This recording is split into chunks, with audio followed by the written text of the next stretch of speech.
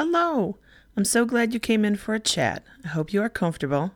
I can't wait to catch you up on my big news. You may remember from episode 2 of my podcast, I talked to a gentleman who had a porta potty story. When I shared that story, I could never have imagined where it was going to take me. Well, we met up so I could hear the complete story from him. I'll get to how that happened in a moment. First, let me refresh your memory of the tale. I need to warn you that this was recorded in a restaurant and there is a bit of background noise.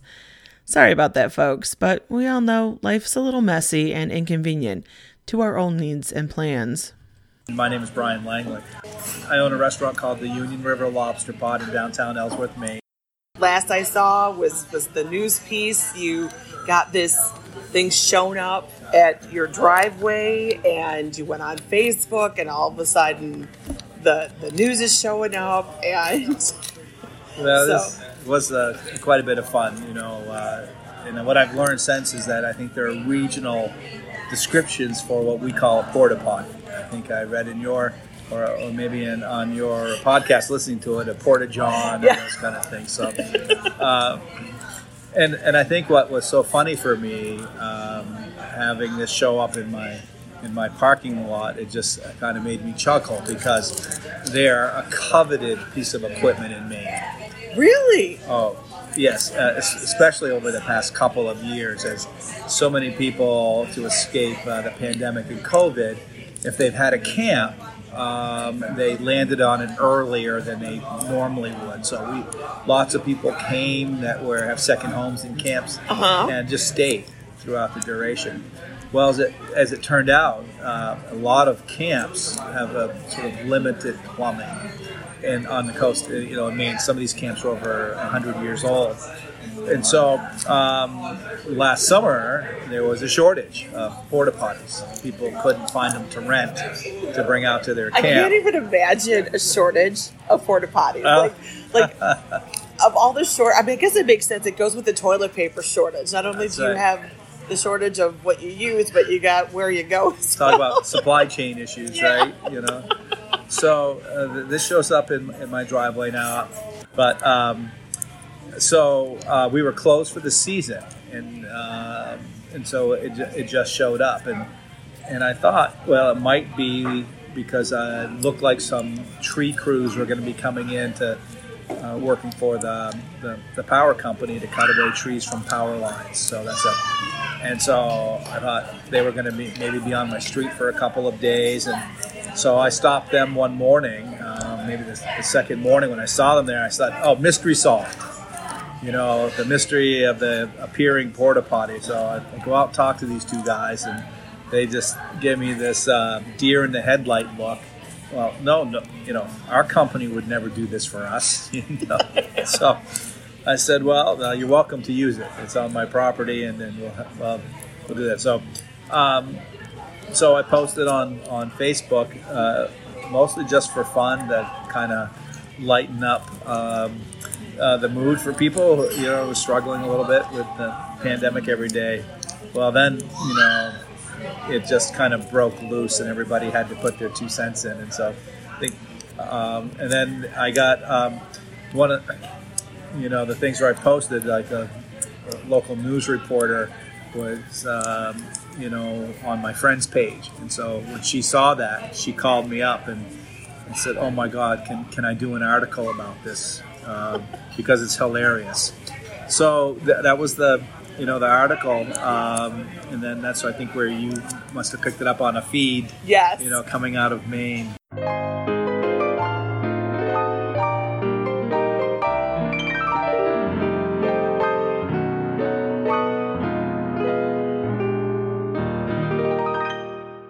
This is a good time to pause and share how Brian and I came to be in the same place at the same time. After posting my episode, I had people asking, what happened to the porta potty? But I didn't have an answer. I decided I needed to investigate. After doing a Google search, I came up empty. However, I'm not a quitter.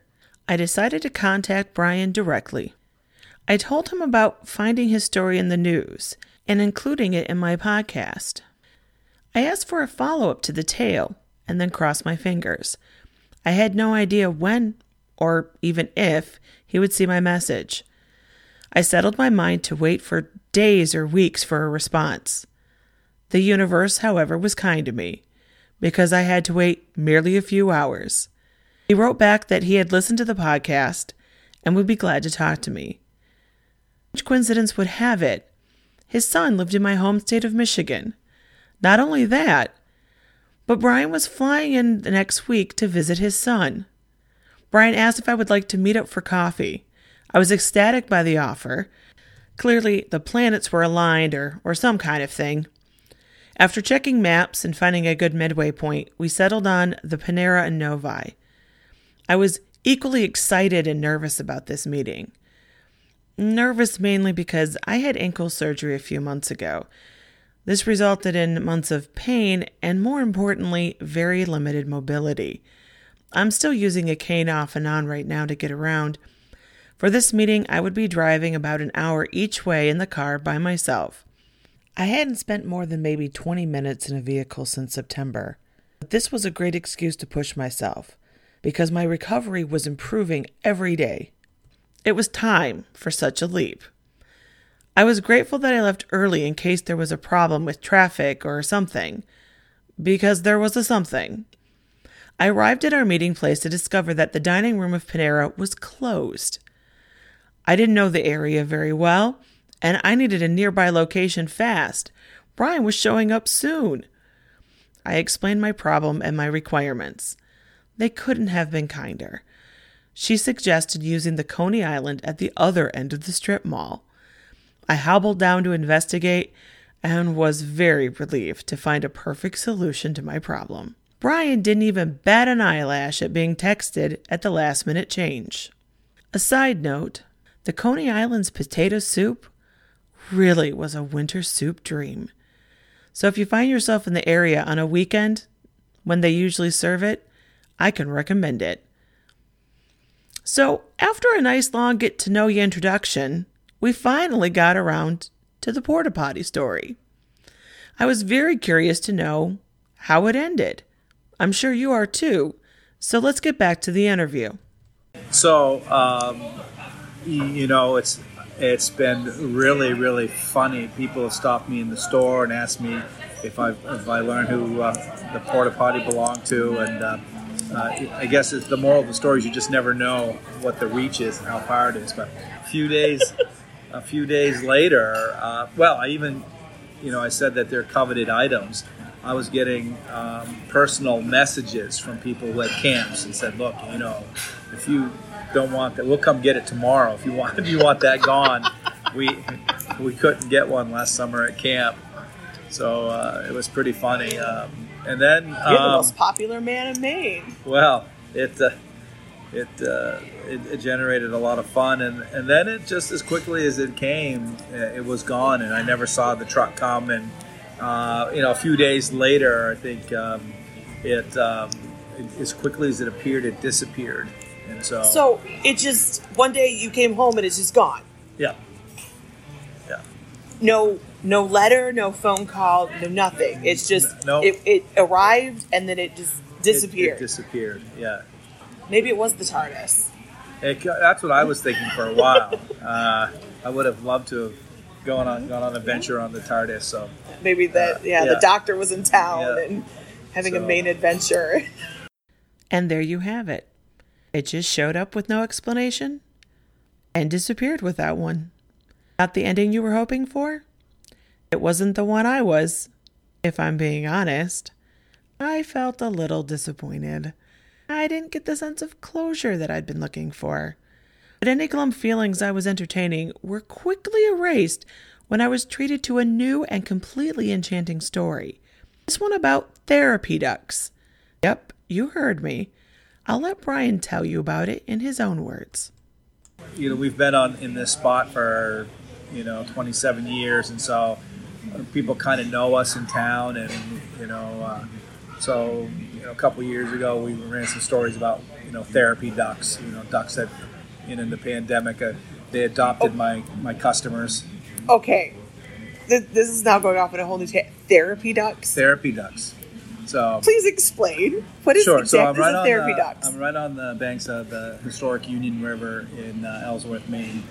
And as everyone's aware, COVID landed on top of people, and it really crushed the hospitality industry. But I have all this about 320 feet on the bank of the river, and in previous years I'd mostly served on a deck and inside the restaurant, but with all the social distancing and 6-foot separations and all the things that landed on top of restaurants, extensive cleaning and sanitizing and all that. So we moved completely outdoors and served people out there. Well, every year there's a family of mallards that are born on the river. But they generally don't have lots of people sitting out there. So in the summer of 2020, this little family of ducks started crawling up, coming up on the banks and going up to the tables where people were sitting. And they would feed them French fries. We made homemade French fries, so people would feed them them. Well, about midway through the summer, a woman approaches me, comes up to me as she's leaving with her family, and she said, we've been driving all day. My kids were just wound up, and they loved your ducks. It was just like therapy. And I went, well, that's it. I'm going to call them therapy ducks. So I had T-shirts made up for my staff. Therapy ducks, they keep you from quacking up. And oh my gosh. And it was amazing. These creatures would come and just 5 of them would just sit, squat, just look up at a table. They never really harassed them. But the calming effect that it had on people was nothing short of miraculous. And it just switched their whole mood. They were all wound up when they got there, COVID. Nobody knew the rules, right? Do you wear a mask, not wear a mask? And then, this was on the front end of all of this. And then, people changed their workflow, in one door, out another door. So all of the regular conventions of going out to eat were gone. We had gone from sit down only to takeout only. So our regular customers were like, how do we do this? So out of nowhere comes this set of ducks that kind of take over for the summer. And they just were nothing short of miraculous. So it was a lot of fun.